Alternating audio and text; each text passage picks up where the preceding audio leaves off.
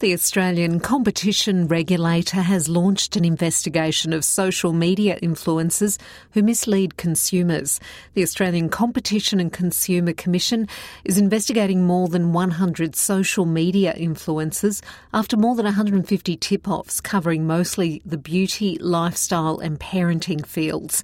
The chair of the regulator, Gina Cass-Gottlieb, says the investigation could result in fines for offenders, including sports stars and celebrity chefs overseas.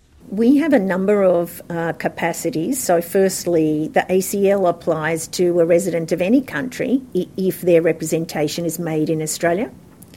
We have the ability both to serve offshore to obtain information and also to use our relationships with offshore competition authorities in order to be able to legally serve where we need to.